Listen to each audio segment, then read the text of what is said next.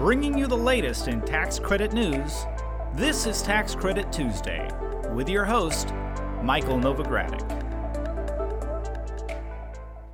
Hello, I'm Michael Novogradac, and this is Tax Credit Tuesday. This is the September 20th, 2022 podcast. Today's episode is the third part of our New Markets Tax Credit trilogy. The first episode in the trilogy, our September 6th podcast, focused on two key points. First, how a business can qualify for new market tax credit financing. And second, how qualifying businesses can attract such financing from community development entities or CDEs, which provide the new market tax credit financing. The second episode, our September 13th podcast, continued that discussion by helping qualified businesses in search of project or business financing to better understand the key players in the new markets tax credit financing. We also discussed how qualified businesses leverage different sources of financing to optimize the tax credit financing they can generate from a CDE. Now, today's episode concludes the trilogy with a discussion that focuses on closing new market tax credit transactions. But before beginning our discussion about closing new market tax credit financings, let me remind businesses and project developers that are serving low-income communities that now is a great time to seriously consider seeking new markets tax credit financing. I say that because the awards announcement for the current new market tax credit round is expected very soon. Furthermore, the opening for CDEs to apply for the next round of allocations is likely just a few months away.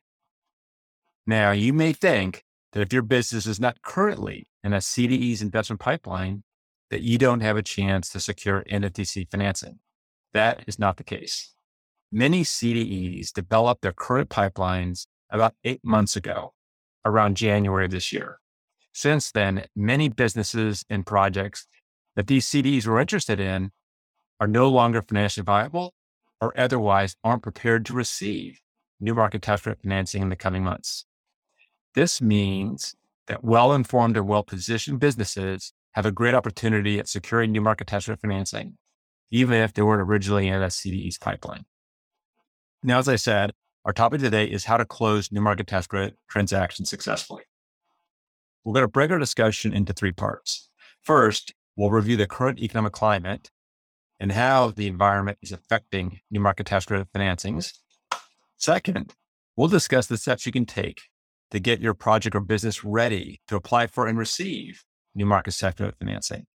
And third, we'll discuss some common challenges faced in closing new market tax credit transactions and some of the solutions to those challenges.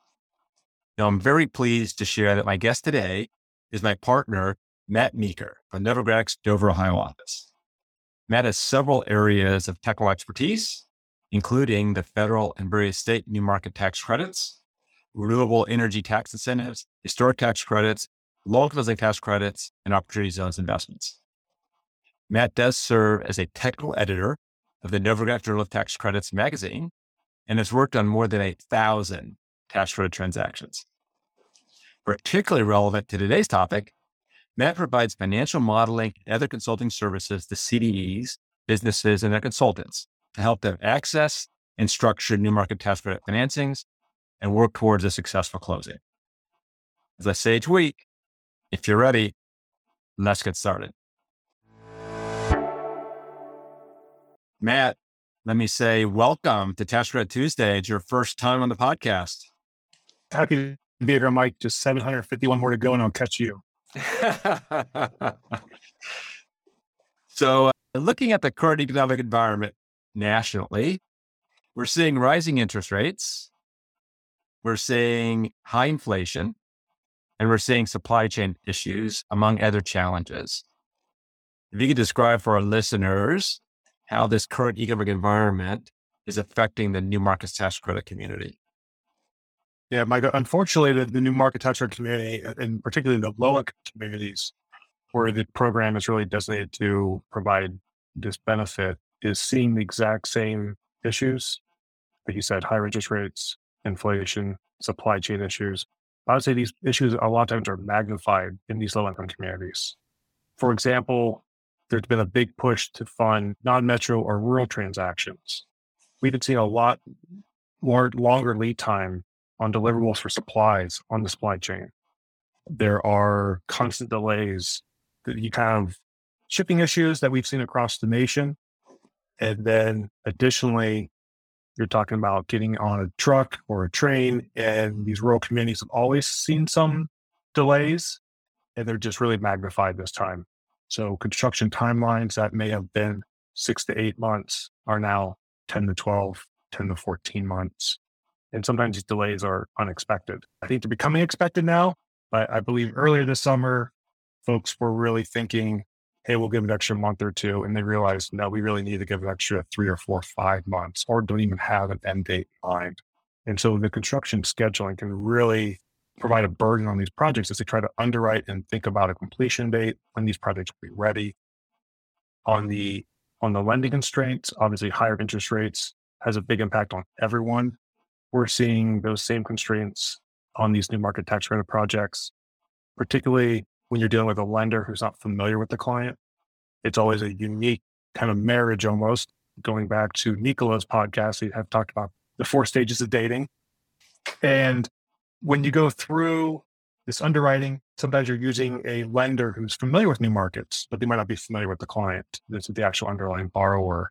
And in this environment, we're seeing sometimes a premium put on those interest rates as part of their underwriting risk as they look at the risk perspective. We're also seeing smaller loan-to-value ratios, shorter amortization periods on top of the higher interest rates. But I think all of this plays into the fact of the need for new market tax credits, and more of them, in my opinion. The new market tax credits work as a gap financing to help projects get completed that typically would not be financed with traditional debt and equity. And I think all these constraints, increase in pricing, increase in financing costs, puts even more premium on obtaining these new market tax credit allocations for these projects, which I think today's topic is so important to help projects put themselves in the best position for these new market financings because they're so desperately needed for these transactions. No, thank you for that. That's an excellent point about all the challenges, current economic environment, and even greater challenges that we do head into a recession further exacerbate the need for new market tax credit financing to close financing gaps. And speaking of that, speaking of closing financing gaps and needing more new market tax credit financing, it is a very competitive market out there for new market tax credits. CDEs themselves compete for allocation authority. And as I noted in the introduction, we do expect an awards announcement out in the coming weeks. And then once the CDEs are notified of their receipt of an award, in turn, there'll be businesses competing for agencies financing from those CDEs. So if I'm a business listening in right now, or a consultant to a business listening right now, or a proposed project developer, what steps would you recommend I take to prepare to access new market tax credit financing? It might, to add on to that, as you mentioned, with the allocation being submitted over 8 months ago, there's going to be a lot of projects that were part of a pipeline. The economy has changed so much over the last 8 months that there's projects that are not going to be ready or just financially viable at the moment. And so I think for people not in a pipeline, looking at their projects, the one term folks use, especially I know a lot of CD clients of mine will use, it's shovel-ready projects. So a lot of people are like, well, what's shovel-ready? Do I need to have a shovel in my hand? And a lot of times for shovel-ready, it's really about having all your ducks in a row. You have your other sources of financing. Again, these are complicated projects by nature because there's a lot of different sources of financing being pulled together for one project. We'll have senior debt, subordinate debt, local grants, soft loans from local municipalities trying to help out any way they can. You have economic equity, you might have opportunity zone equity. There's just a lot of different pieces being put together. So CDEs want to see that you have this at least in the works. They don't want to hear, oh yeah, I'm really good with my bank. They'll lend me $10 million next week when I ask them. They want to see the paper trail. They want to see that there's a commitment letter, a term sheet, that you started those discussions. There might be an appraisal in the works. Are you getting construction bids in yet? This lets the CD know that you truly have a project that is kind of ready to go or in the process of being ready to go. Because a lot of times like you said, it's very competitive. So these CDs are entertaining dozens and dozens of projects that all on paper look great and have the impacts they're looking for. Maybe they're creating jobs, just whatever the economic impacts, environmental impacts that cities are looking to use and utilize for these credits, but they need to make sure these projects can get built. And so they're really sensitive on, can you put everything together in regards of financing your project, understanding what your costs are going to be. One of the biggest items we're seeing now on the inflation is construction costs. We're seeing a lot of folks maybe not understand exactly the implications that inflation has had on their construction. A quick example, we have a project that we're working on right now, started in the spring, and they felt pretty comfortable with their construction estimates, both hard costs, soft costs. They had some drawings put together. We're working very closely with an experienced architectural firm and another construction consultant. And they thought they had $15 million budgeted. They felt really good about that number. They knew they were still a month or two from going out to bids, but they felt really comfortable and had their financing in place. They finally went out to bid 2 months later. That $15 million budget turned into $25 million. And that was with 3 different bids, all in that range. And so now they immediately have a $10 million financing gap. And so they've been working really hard between value engineering, raising additional sources, trying to find more allocation to fill in that gap. But again, just being in this economy that we're in, they really didn't understand what their project was going to cost them. And we're seeing that, and that's just not the one project, we're seeing that on multiple projects here, where it's not just a 5 or 10% increase what they're expecting, but 25, 30% more than the original cost estimates. And then the last part is going to be the but-for test. That's a little easier to meet in this economy. Things are getting a little tougher, but cities really want to understand, why do you need these credits? It's not that you want the credits, but you really need them. And so there's a little emphasis there. When you first approach a CDE, in my experience, they like to know, this is why we need the new markets. Here's our financing. Here's the gap. Here's what we can do with the new market tax credit subsidy when it's provided for us, how we can finish our project and the impacts for our project.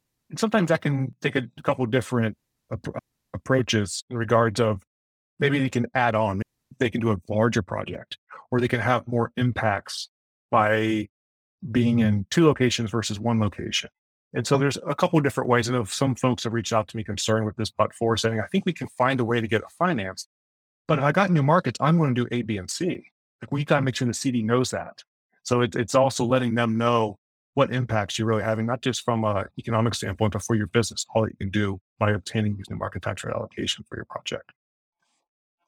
I'm really glad you emphasized the but-for test and how the but-for test needs to be viewed in the right dimensions.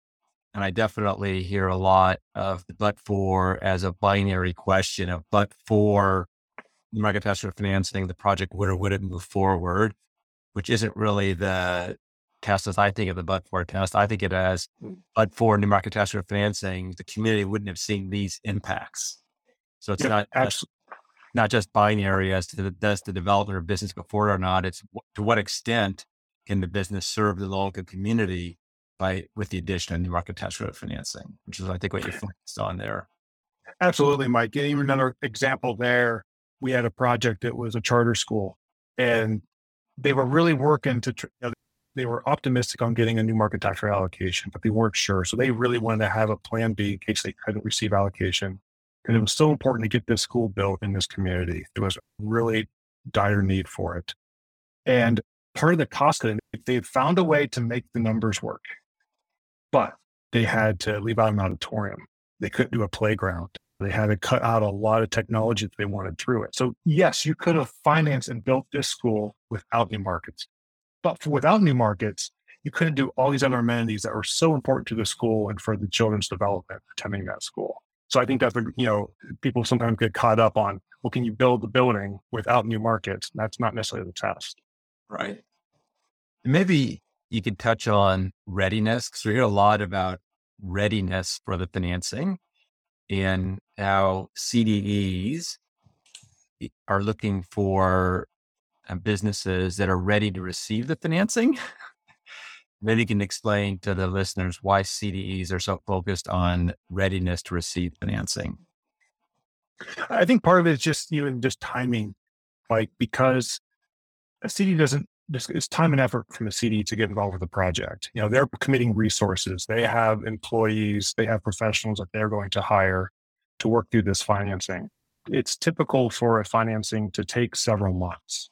Kind of looking back to Nicolo's podcast, just the engagement phase that he discusses. And that's often 2 to 3 months.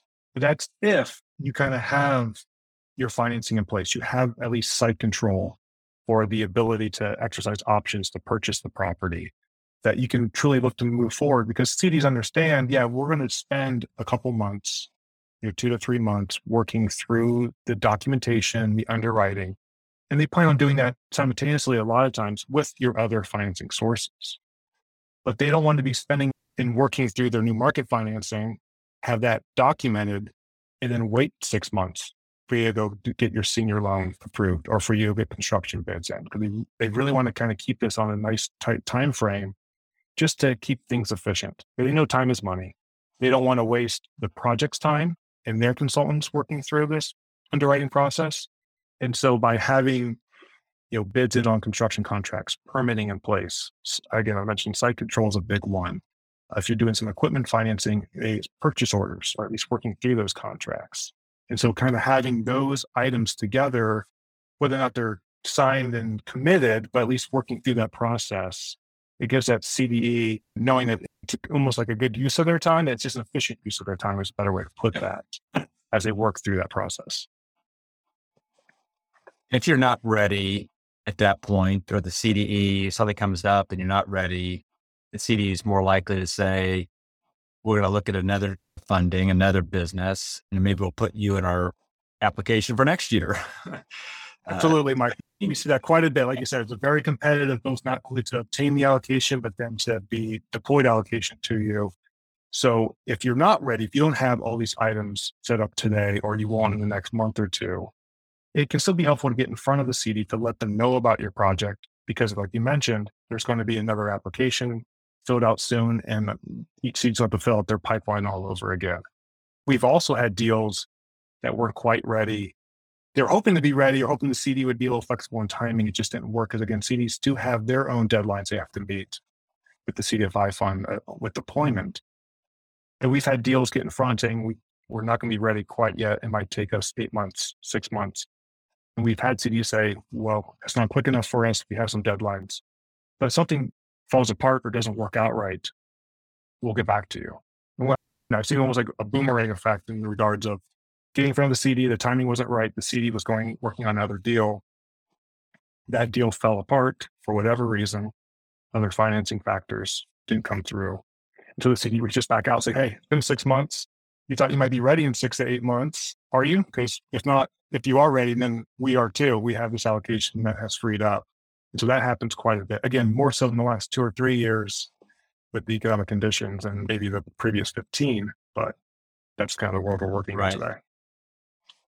So when I'm thinking of this timeline or the closing of a new market tax credit financing, what are some of the key points on the path to closing? What would you say the average closing timeline is? Earlier you mentioned 2 to 3 months. I'm not sure how typical that is, how the average is. Yeah, I think that, we're accountants, we like to put numbers and percentages out there. So I would say a majority, more than 50% of deals close in that 2 to 3 month window. The quickest I have seen is probably a month. I'm not sure I know of any investor, CDE, or tax counsel that would be willing to sign up knowing it has to close in a month, but we've done it when we run into some deadlines. There's a lot of sleepless nights and long weekends involved with doing that 1 month turnaround. You still have to get the same amount of hours of work done. You're just doing it in less days. Some deals do drag on, unfortunately. I would say I have a deal a year that does take more than 12 months. We've got a few that are pushing 24 months right now. There's a lot of uncertainty out there in the economy. We've had a lot of debt had to be restructured over the last 2 years on some larger projects. Again, those are usually involving 3 to 4 different types of subsidy that you're trying to pull in together and maybe condo out the different projects. But a large majority are in that 2 to 3 weeks. But again, that's often with CDEs wanting to see a lot of the points we discussed earlier regarding some strong commitments from your other financial parties, as well as having construction bids, working on your permitting and site control in place when you start that clock for that 2 to 3 month window. Given how many transactions you work on, saying there's one that's 24 months, I'm sure percentage-wise, it's extremely low. Extremely low. I would say as a percentage-wise, we're talking about 1% of the deals take more than 12 months. Right. So we talked about the current economic climate and how it's the challenge of the current economic climate only exacerbate the need for new market tax credit financing for so many businesses and development projects. And we've also talked about project and what steps they can take to be ready to receive new market tax credit financing. Now let's talk about the third topic, the central focus of the podcast, and that's some of the challenges to closing a transaction. And more importantly than identifying the challenges is discussing possible solutions that you've seen work in terms of overcoming certain hurdles. So maybe you could start by broadly speaking, discuss categories or groups. I like to put things in categories and groups. If you could maybe share some of the top categories or groups of challenges to closing. Absolutely, Mike. Yeah, when I think through a closing and the various items, hurdles, obstacles that we need to get through to have a successful closing, I kind of put in 3 different buckets. First is just the general business underwriting, and that's going to apply to a senior lender, local governments that will be helping out with grants or loans, economic equity from other business partners you may have, and just general underwriting from the new market parties. Second is going to be the tax analysis. We are talking about a tax credit. So there is a tax analysis that needs to be done on the transaction as a whole and make sure we're compliant. We're following what we have from Treasury and the IRS and the tax code. And there's an analysis just to work through there to make sure we're compliant. And finally, it's making sure that the end structure, that the financing as a whole makes sense for your business. The new market tax credit, I've really enjoyed working in this program because it's got this unique flexibility. Not only does it help low-income communities and has a lot of economic impact, but it also is a flexible credit, in my opinion, that you can use it for a lot of different types of projects and a lot of different types of financings to pair with it. But because of those options, you got to make sure as a project, you understand how your financing working. There's often additional entities that you put together and form as a part of this financing, and to understand what those implications are going to be to you from both a tax and potential GAAP standpoint. So thank you for putting this into 3 buckets. And let's take a closer look at each of those 3. And let's start with underwriting. What are some of the common underwriting constraints that you see with current new market tax credit financings? So starting off first with debt, we talked about debt a little bit, obviously higher interest rates, lower LTVs, shorter amortization periods. But then the also concern that you have there is just collateral issues. You have forbearance that you need to work through. There's a lot of banks out there that have worked with new market transactions, and those are great. But a large majority of the transactions we're working with, the underlying project has a banking relationship, typically with a local or regional bank, that has not worked with new market tax credits before. And so there's just an education process there to work through on the business side. For those of you not familiar with the new market tax credit structure, there is this need for a leverage loan, which you couple with the new market tax credit equity to then make the qualifying investment. And that leverage loan can be sourced from a multitude of different financings. A lot of times we'll see if you have some senior debt, bank debt involved, that that bank loan will go through this leverage loan or be part of financing this leverage loan or funding the leverage loan. This is unique though for the lender because they're lending to a business who doesn't own the underlying assets. And so it's a different collateral package for them. And again, in my experience, a lot of times, and you can work through with these banks, help them understand why it needs to be this way so the project can use this new market tax credit allocation. And the subsidy is so important to the overall underwriting. We do see a lot of success working with banks, even for the first time, on some of these collateral issues. And it's just an education process. And again, something to start sooner rather than later. On the economic equity side, that was being the kind of the next business underwriting. We still often see a lot of projects with equity, whether it's the developer putting in their own money, not just sweat equity, but actual cash into the transaction. We see a lot of deals now that, because we're talking about communities, it can be tough to put together a financing. We'll see a lot of parties co-develop with other developers in the area or bring in some third-party equity as investment equity. We've seen some success with the Opportunity Zone program, pairing up with new market tax credits. The Opportunity Zone equity, it can be tough to use in the leverage structure. It's very complicated. So a lot of times we'll see Opportunity Zone equity come in side by side with the new market tax credit financing to provide. Now, there are some considerations there you need to work through on the business underwriting. One of the big things we run into is just the overall sources and uses. And what I mean by that is you have the new market tax credit allocation. And in addition to that, you're bringing your Opportunity Zone equity. We actually had a project where we had to resize our new market tax credit allocation in order to fully utilize all the Opportunity Zone equity that was available to the project through its various business partners it had. It was interesting. There was a week or so of conversations behind the scenes when it was brought to my attention from the project that we have X amount of Opportunity Zone investments available to us. We really want to be able to utilize all this because we have a good relationship with these investors, but we don't have enough project uses to spend the new market tax credit investment and the Opportunity Zone investment. And they were really concerned going back to the CDE. It was really hard to get this allocation. They were nervous going back to the CDE. And I was like, I think we just have to have an honest conversation with them. So we scheduled a call. They were quite nervous going into it. They brought it to the CDE and they're like, well, isn't a simple solution just for us to reduce our allocation a little bit? You just need to knock down, $1 million or so. They're like, yeah, you willing to do that? And the CEO was, absolutely, we can do that for you. We actually have another project that was asking for an extra $1 million of allocation from us. This is perfect timing. And so again, a lot of stuff is, it just communication, talking to all the parties involved. But when you're using different equity sources, again, if you have multiple partners involved, some of their money might be need to use for leverage. Some of it might be equity directly into the project. How does that impact cash waterfalls? Because you're going to have an operating business maybe on one side or a real estate business on another side. And working with your investors, help them understand where their money's going into the financing and what would be the actual economic sharing arrangements you might need to work out. Because again, it's not necessarily just one partnership that you're putting all your money into. You might have multiple areas the money's moving through. And so that can just be, again, sometimes an education process, sometimes just working through that, a little bit of brainstorming. Well, one thing that I'm glad that we can provide a service for in our financial modeling work is we can work through different scenarios. With these closings, a main product that we do provide here for all these new market tax credit financings is a financial model that works through all these cash flows and tax calculation and loan schedules and fee schedules for the investment fund, the CDEs, the qualifying business, and the leverage lender, and sponsors involved with the transaction.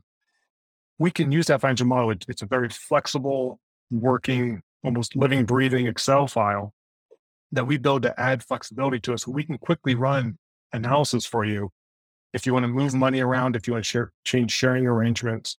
And we do this a lot, especially when there's multiple investments involved from different parties, to show how we can maybe change the sharing ratio at the qualified business level versus the cash waterfall at the leverage lender level in order to hit those economics that all the parties were agreeing to when they first got involved with the deal, but didn't necessarily realize new market tax credits was involved. So if I'm a business that's, hearing this podcast thinking, okay, I see these stricter underwriting requirements, what can I do to prepare for those? I think the biggest item is early and often communication. A lot of these parties, I've been very fortunate to be involved with over 800 tax credit financings to date. And 90% or more of them are with folks doing their first new market tax credit financing. And so there's a lot of education involved from a lot of the parties and, working through the financing, not just the actual projects themselves, but again, their local banks, their lenders. We see a lot of support from local governments providing grants or soft loans to these projects because they see the importance that this project will have on the local communities. And so just getting in early involved, I feel like it's never too early to call a new market professional. If someone here at Novogradac or tax counsel, we can help identify some of these key issues. We can be part of conversations, working with your bank, your lenders, your investors, and help explain how this works. We've actually developed what we call a concept model. I think most of us has kind of coined the term, or a mini model. Some of my partners use that term as well, where it's just a snapshot. It's a couple pages to walk folks through how these financing work, what the net benefit looks like on the upfront, and how this will look over the next 7 years. And it's been a very helpful tool early on, this very efficient way to walk these different financial parties through a transaction, help them get comfortable. Then obviously everyone gets their counsel involved and work through the documentation. But a lot of it just comes into one, getting educated early on with these different parties. But two is kind of having a contingency plan, Mike. I think is also very important. You're always going to have some hiccups on the road. Again, it seems like in today's economy, there's always surprises. Unfortunately, there are surprises. They're usually not for the good either. But just kind of going with a plan, be a contingency plan. And sometimes it's simple, just having a higher contingency in your budget when you're working through the numbers. It's like, okay, I can get a loan of X amount. I've got Y amount in the bank, and my local township municipality is willing to give me a grant of Z. But do I need to plan on a little bit more than that? Because if I have all my eggs in one basket in that regard, it can be pretty tough when I have a surprise, when I have an extra cost pop up I wasn't expecting. Again, a higher interest rate, a lower amortization period, a longer construction timeline, which means my financing costs have increased on me. So just a lot of that just having that contingency plan goes a long way as well. So we talked about the first hurdle, underwriting. The second hurdle you mentioned was tax analysis. Maybe you could describe for our listeners some of the key challenges that you're seeing on that front. Yeah, so we're working through the tax analysis. I kind of, again, view this in kind of 3 different categories as well. One is ensuring your business qualifies. It's very important. There's no credits if you don't have a qualified business. The next is true lease, which is a very common tax issue we see. And the other, and probably one of the biggest items, is true debt. And so on the ensuring you have a qualified business, we've talked earlier on the previous podcasts about what the SIN business is, what businesses do qualify. Again, this is a flexible program. A lot of the projects that we end up financing, I would fall into 2 buckets. We call a real estate transaction or an operating business. And so there's this qualified business that's formed to take in the qualified investment from the CDE. A lot of times we will finance just the real estate. Yeah, that's your real upfront cost for most projects. You're either rehabbing a building or doing new construction. You'll take this new market qualified investment in, use those proceeds to construct your building. And then and a lot of times you're either going to have an actual leasing transaction or you're going to operate a business within that facility. But we will structure a lease to a related party entity that you also control. So a lot of times in these transactions, you will have 2 entities involved, perhaps your parent company that's going to operate the business and a special purpose entity you've created to own the real estate and to obtain the new market tax credit financing. That's what we call the real estate transaction. There are some CDEs involved that in their allocation agreement have said they're going to fund operating businesses or non-real estate transactions. And so they're looking to finance a manufacturing facility or an equipment facility. And it doesn't necessarily have to be manufacturing or creating widgets. It could be something along the lines of you're doing an expansion for a plant and we want to finance the equipment for that plant. And so we'll create a special purpose entity to own the equipment, and then the equipment will be leased to an operator, which you also control as the project. And so again, you're creating 2 different partnerships, one to own the equipment, one to operate the project. And again, with that, we can provide some flexibility on financing, maybe collateral. And there's some transactions where we get to creating additional entities is a hurdle. There's a lot of nonprofits sometimes will have issues or constraints on if they can create a subsidiary or to create another nonprofit. And the new market tax credit rules have kind of given us, in my opinion, a gift, what we call the portion of business rules. And so there's a structure that we can use where we use a portion of your business or your company, and that can be the qualifying business. And there's usually some documentation around this, and you almost treat it like a standalone business within the actual legal formation of your actual parent company. You could say it's almost like a subsidiary without creating a subsidiary on paper. It just exists in the accounting world. And these different flexibilities allow for a lot of projects to qualify for the new market tax credits. And so just working through with your professionals to understand what's the best structure for you. It can go a long way. Doing that up front versus trying to figure out on the fly when you're working with your CDEs can be very beneficial. On the next tax issue, on the true lease issue, again, a lot of these transactions involve creating two different entities, one that's going to own the asset and then lease it to another business to operate that asset, whether it's equipment or real estate. And it's important that tax analysis that lease is respected as a lease. Often attorneys will call that the true lease test. And this is a very important element to the tax analysis. We want to ensure the qualified business is deemed to be the owner of those assets for tax purposes. There's some very complex and quirky rules, both under the IRS, but also in GAAP accounting, where a leasing transaction can be considered a financing transaction. And we want to make sure we don't trip up those rules, especially on the tax side with the tax analysis, so that we can show the qualified business that's taking in the qualified investment owns these assets for tax purposes. And so there's always a lot of scrutiny around this from the attorneys for good reason. We want to make sure that analysis is respected by the IRS. And part of that is also looking at the rates that we're charging. And so we'll often bring in a local broker or a professional to look at these leasing arrangements that understands the asset we're leasing. And that goes a long way with helping determine whether or not this lease is kind of respected and that we don't have any issues with the IRS down the road on reclassifying who's actually owning the equipment under these leasing arrangements. Finally, we have the true debt analysis. And a lot of folks feel this might be one of the more important tests that we have out there. On the true debt analysis, the qualified investment from the CD to the project can be in the form of a loan or equity. And in my experience, 99% of these investments are done in the form of a loan. And there's a lot of court history out there regarding what constitutes a loan. So it's important how that loan is structured in the legal agreements and the documentation, that it's respected as a loan. Because if it's not respected as a loan by the IRS, it could be construed as a grant, which is not an eligible investment, and you wouldn't be. So thank you for that. That was a good summary of some of the tax analysis work that you do, as well as some of the solutions.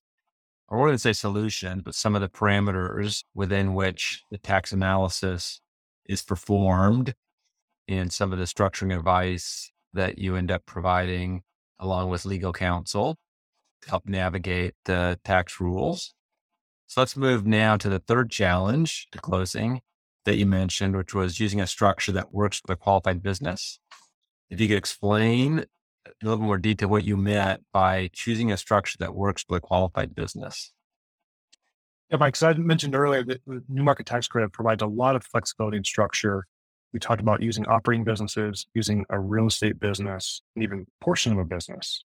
And with that, I think there's really two main aspects a company should be focused on when looking at the structure being utilized on the new market financing.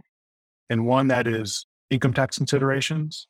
And the second is going to be GAAP considerations of that structure. So what are some of those income tax considerations or GAAP considerations that a business needs to consider? Yeah, but so and on the income tax side, you want to make sure, again, that this project is going to work for you, the outcomes you want to achieve. Often partnerships, again, will create at least one, if not two additional, what we call a special purpose entity or an additional entity to play a role in this new market tax credit financing. And when you are creating different additional entities, it's important to know the tax consequence of those entities. Whether you want to create a partnership or an S Corp or a C Corp. As you're a nonprofit, it could be creating a supporting corporation. And then thinking through those tax implications. As a nonprofit, one of the number one tax implications is going to be UBIT. Is this going to be actual unintentional business income to them? And are they going to have any taxable income and actually have a tax payment owed because you're not meeting your original mission statement? Or if you're creating a new nonprofit, how that mission statement and nonprofit purpose should be put together, how it's formed, and when you're submitting to the IRS for its purpose. On the taxable side, for an example, was working with an entity a couple of years ago, and they were creating a special purpose entity partnership that was going to act as a qualifying business. And it was an equipment financing transaction. So the qualified business was going to own equipment and then lease it to the original parent entity to run their business and to run their operations. As we worked through the financial forecast and was talking to the client, we were educating them on with some passive active loss rules, which is a pretty technical topic. We won't get into all those rules today, Mike. That might be another No, we will podcast not. in the future. But there was tax implication. They realized they could not use the losses on the depreciation of all this equipment, which was millions and millions of dollars of losses they had planned on using for their business. But because we had put this equipment under a different partnership, and that equipment was solely used for leasing, it changed the characterization of that loss. Now, working with the client and their accountants, we realized they had another subsidiary they had already formed that had very little activity in it anymore. It was a corporation. And they thought, okay, we can work through some of our tax issues by putting the corporation there as our qualifying business. And we don't lose the benefit of the depreciation because there's some other income we can use to offset under that corporate structure.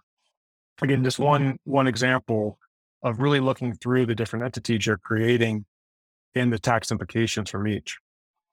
On the GAAP side, the biggest item we typically see is consolidation. Again, you're creating another entity, and for a private partnership, for a private entity, usually their GAAP financial statements are not a major concern unless you have some loan covenants you might be concerned with.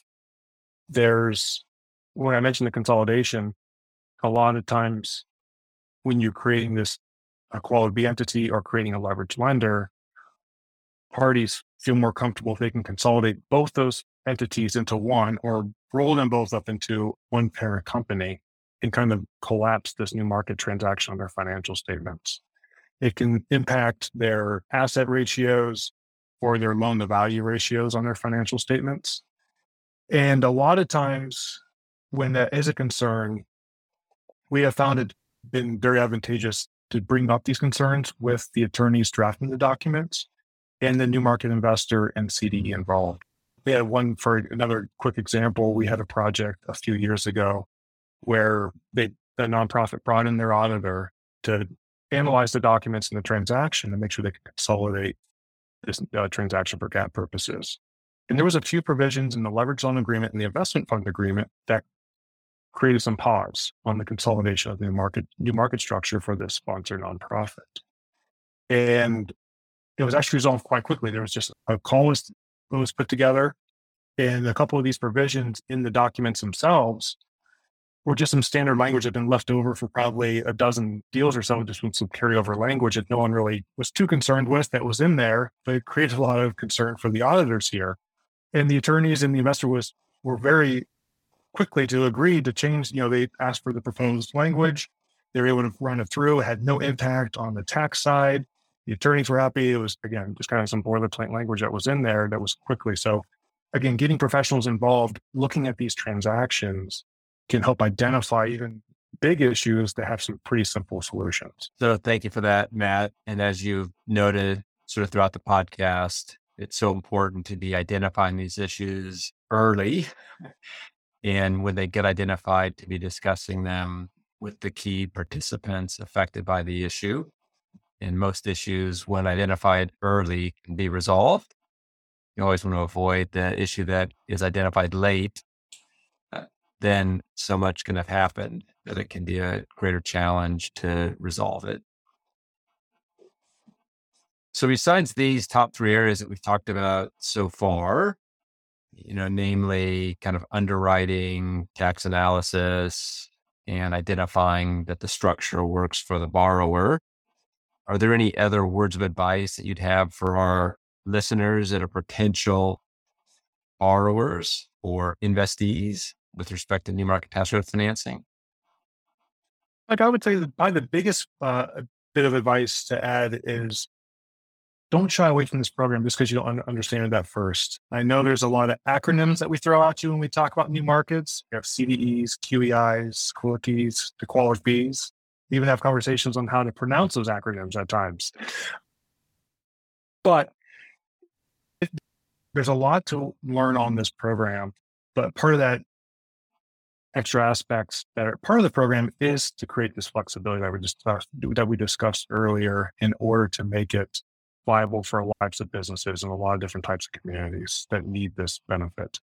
And so get professionals involved. I mean, you might hear this podcast, you might have done some research online, and it might just feel like this is too complicated. It's not worth my time and effort. I would really encourage folks to reach out to myself, to someone at Novo, to a tax professional that you know that's familiar with the program, and really just at least have a conversation, try to understand, because it's one of those things that once you kind of get through those initial barriers of understanding the logistics of the program, the terminology that we use, you'll realize that with a little bit of education, you can go a long way in understanding how this program works and how it can benefit your project. And so that probably be my number one additional bit of advice, Mike, is just not to get scared off too easily, because there's a lot of folks out there that want to help, that can help.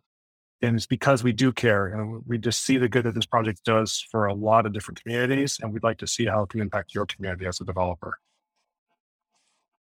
Great. Thank you, Matt.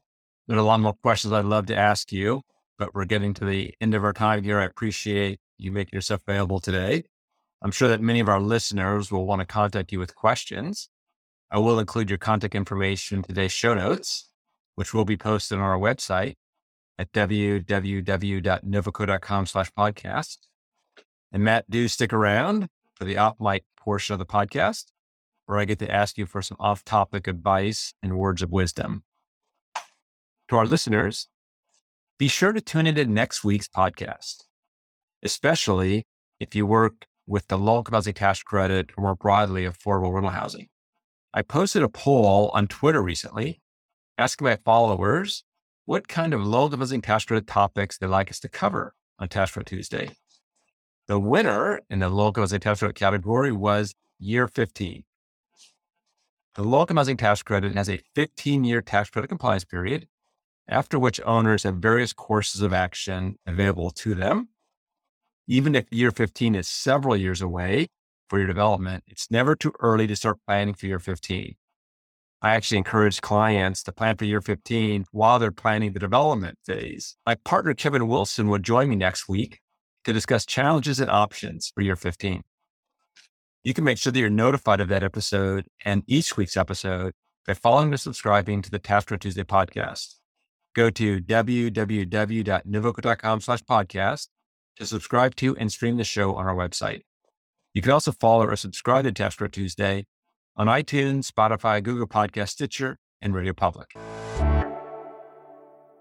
Now I'm pleased to reach our off-mic section, where listeners can get some off-topic advice and words of wisdom from our podcast guests. So Matt, one of my favorite questions to ask guests, and it probably reflects a bit about my own character in terms of trying to be more efficient. There's a variety of ways to describe becoming more efficient, and I certainly try to be expansive in my own self-perception of efficiency. But linked in with efficiency is productivity. So what is that habit that you'd suggest listeners add to their daily routines to increase their own personal productivity? Well, Mike, as partners of a CPA firm that provides services to clients, this may surprise you, but I'm going to say learning the word no. And what I mean by that is that there's just not enough time in the day for everything that gets thrown at us. And that's just not professionally. That's in life with friends, families, and other commitments we have. It just forces you to really prioritize your day, the task at hand that you have in front of yourself. This was something I took way too long to learn. I wish I would have learned this, probably 10, 15 years earlier than what I did, but I eventually have somewhat getting there and still perfecting it. But just the ability to look at what's being requested of you. A lot of folks refer back to something like this, the Eisenhower matrix, for those of you familiar with it, where you look at on a scale of urgent and important, and you make a little 4 square matrix box. And if it's important and urgent, that's got to be your top task that you do. But on the topic of saying no, is if it's not important, it's not urgent, it kind of gets put on the back burner. It might never get done, but it kind of works back through. And so being able to prioritize it. So I summarize it quickly as just saying, learn to say no, but there's a lot more to it than that. It really comes down to prioritizing your task, and again, understanding your abilities, what you can get done. I just feel like understanding what needs to go on the back burner or what maybe never gets done allows you to focus more time on what is urgent and important and allows you to be more productive with your day. I really like that, focusing on no, because it is so important, because there's so many demands on one's time in the course of a day.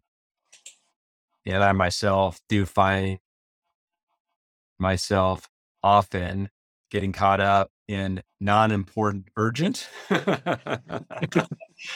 to catch myself and saying, this is a non-important urgent, and that is not where I should be spending my time. I should be focused on the important, urgent, and non-urgent. And it is a challenge. I do like that quadrant approach. I also think, though, that as you advance in your career, it's more important to say no because you have more incoming. And at some point early in your career, it's more important to say yes because you don't know what opportunities are presenting themselves. And then as you get along in your career, lots of opportunities are presenting themselves, and you have to be more focused on the time to say no. So I would say that you maybe aren't learning it late, you might be learning it at the appropriate pace.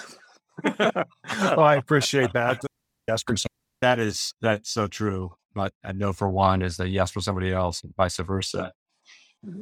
So let's go to a second question. I'll only keep you on for 2 questions. I have been rededicating myself to reading books. And this is actually something that started during COVID. I found myself with more time away from work that wasn't being occupied by activities outside the home. So I started rededicating myself to reading. What's a book that you'd recommend to our listeners and why? Other than the New Market Tax Credit Handbook, I've seen that, that's an obvious read for everyone. That's an obvious one. When I asked about podcast, that's what an obvious podcast. I want to ask about your favorite YouTube video channel, but beyond the New Market Tax Credit Handbook and other Novogradac handbook. Some book I read is Get Your Life Back by John Eldredge. The premise of the book is really, it goes kind of on some of the theme of learning to say no. It really talks about the hectic lives that a lot of us live. There's so much thrown at us. I mean, between social media, work commitments, family, friends, there's all of us have a lot thrown at us. And the book really focuses on seeing that, understanding that, and kind of listening to yourself, your mind, your body, your soul, and being able to take breaks. And sometimes it's just even stepping back for, 30 seconds, taking a pause, just to take a breath and just to kind of be more socially, just more personally aware of the demands that you have on yourself, and to be able to take that break. It's really about kind of restoring yourself. It's not about getting relief from the busyness of life, but restoring yourself from our hectic lives, and just the mental health aspects to it, and the kind of that reassuring, that replenishing yourself can go a long way with all the demands of today's world. So it was something written, oddly enough, I think it was right before the pandemic of 2020, I think, when the book was written. But it very much so seems applicable to more, today in the last few years than ever. Well, thank you for that. I will have to add that to my reading list. Get Your Life Back. And who was the author again? John Eldredge. Well, I'll look forward to that. It does sort of tap in a bit to your suggestion regarding productivity. I suspect the book talks about the importance of no as part of getting your life back. It does. True. No, yeah, I also constantly try to focus on being as intentional as possible with respect to my life. And there's so many ways in which you can feel like you're losing control of your life based upon external demands. And I suspect this book will give a lot of tips and observations and ways in which one can do a better job of getting their life back. Absolutely. Yep. A lot of it's just kind of self-awareness and really thinking through it. And it definitely, it's a thinker. It makes you really kind of reevaluate your life and think through things that maybe you have taken for granted or didn't realize were impacting you as much. And as you've heard me say before, Matt, in partner meetings and the like, I'm sure there's much of the book that is, quote, just common sense. But since common sense isn't common practice, Absolutely, Mike. very much worth reading books like that to focus yourself on things that are common sense, but you get distracted from. So thank you again, Matt. I appreciate you joining us on the podcast today. And to our listeners, I'm Mike Novogradac. Thanks for listening. This week.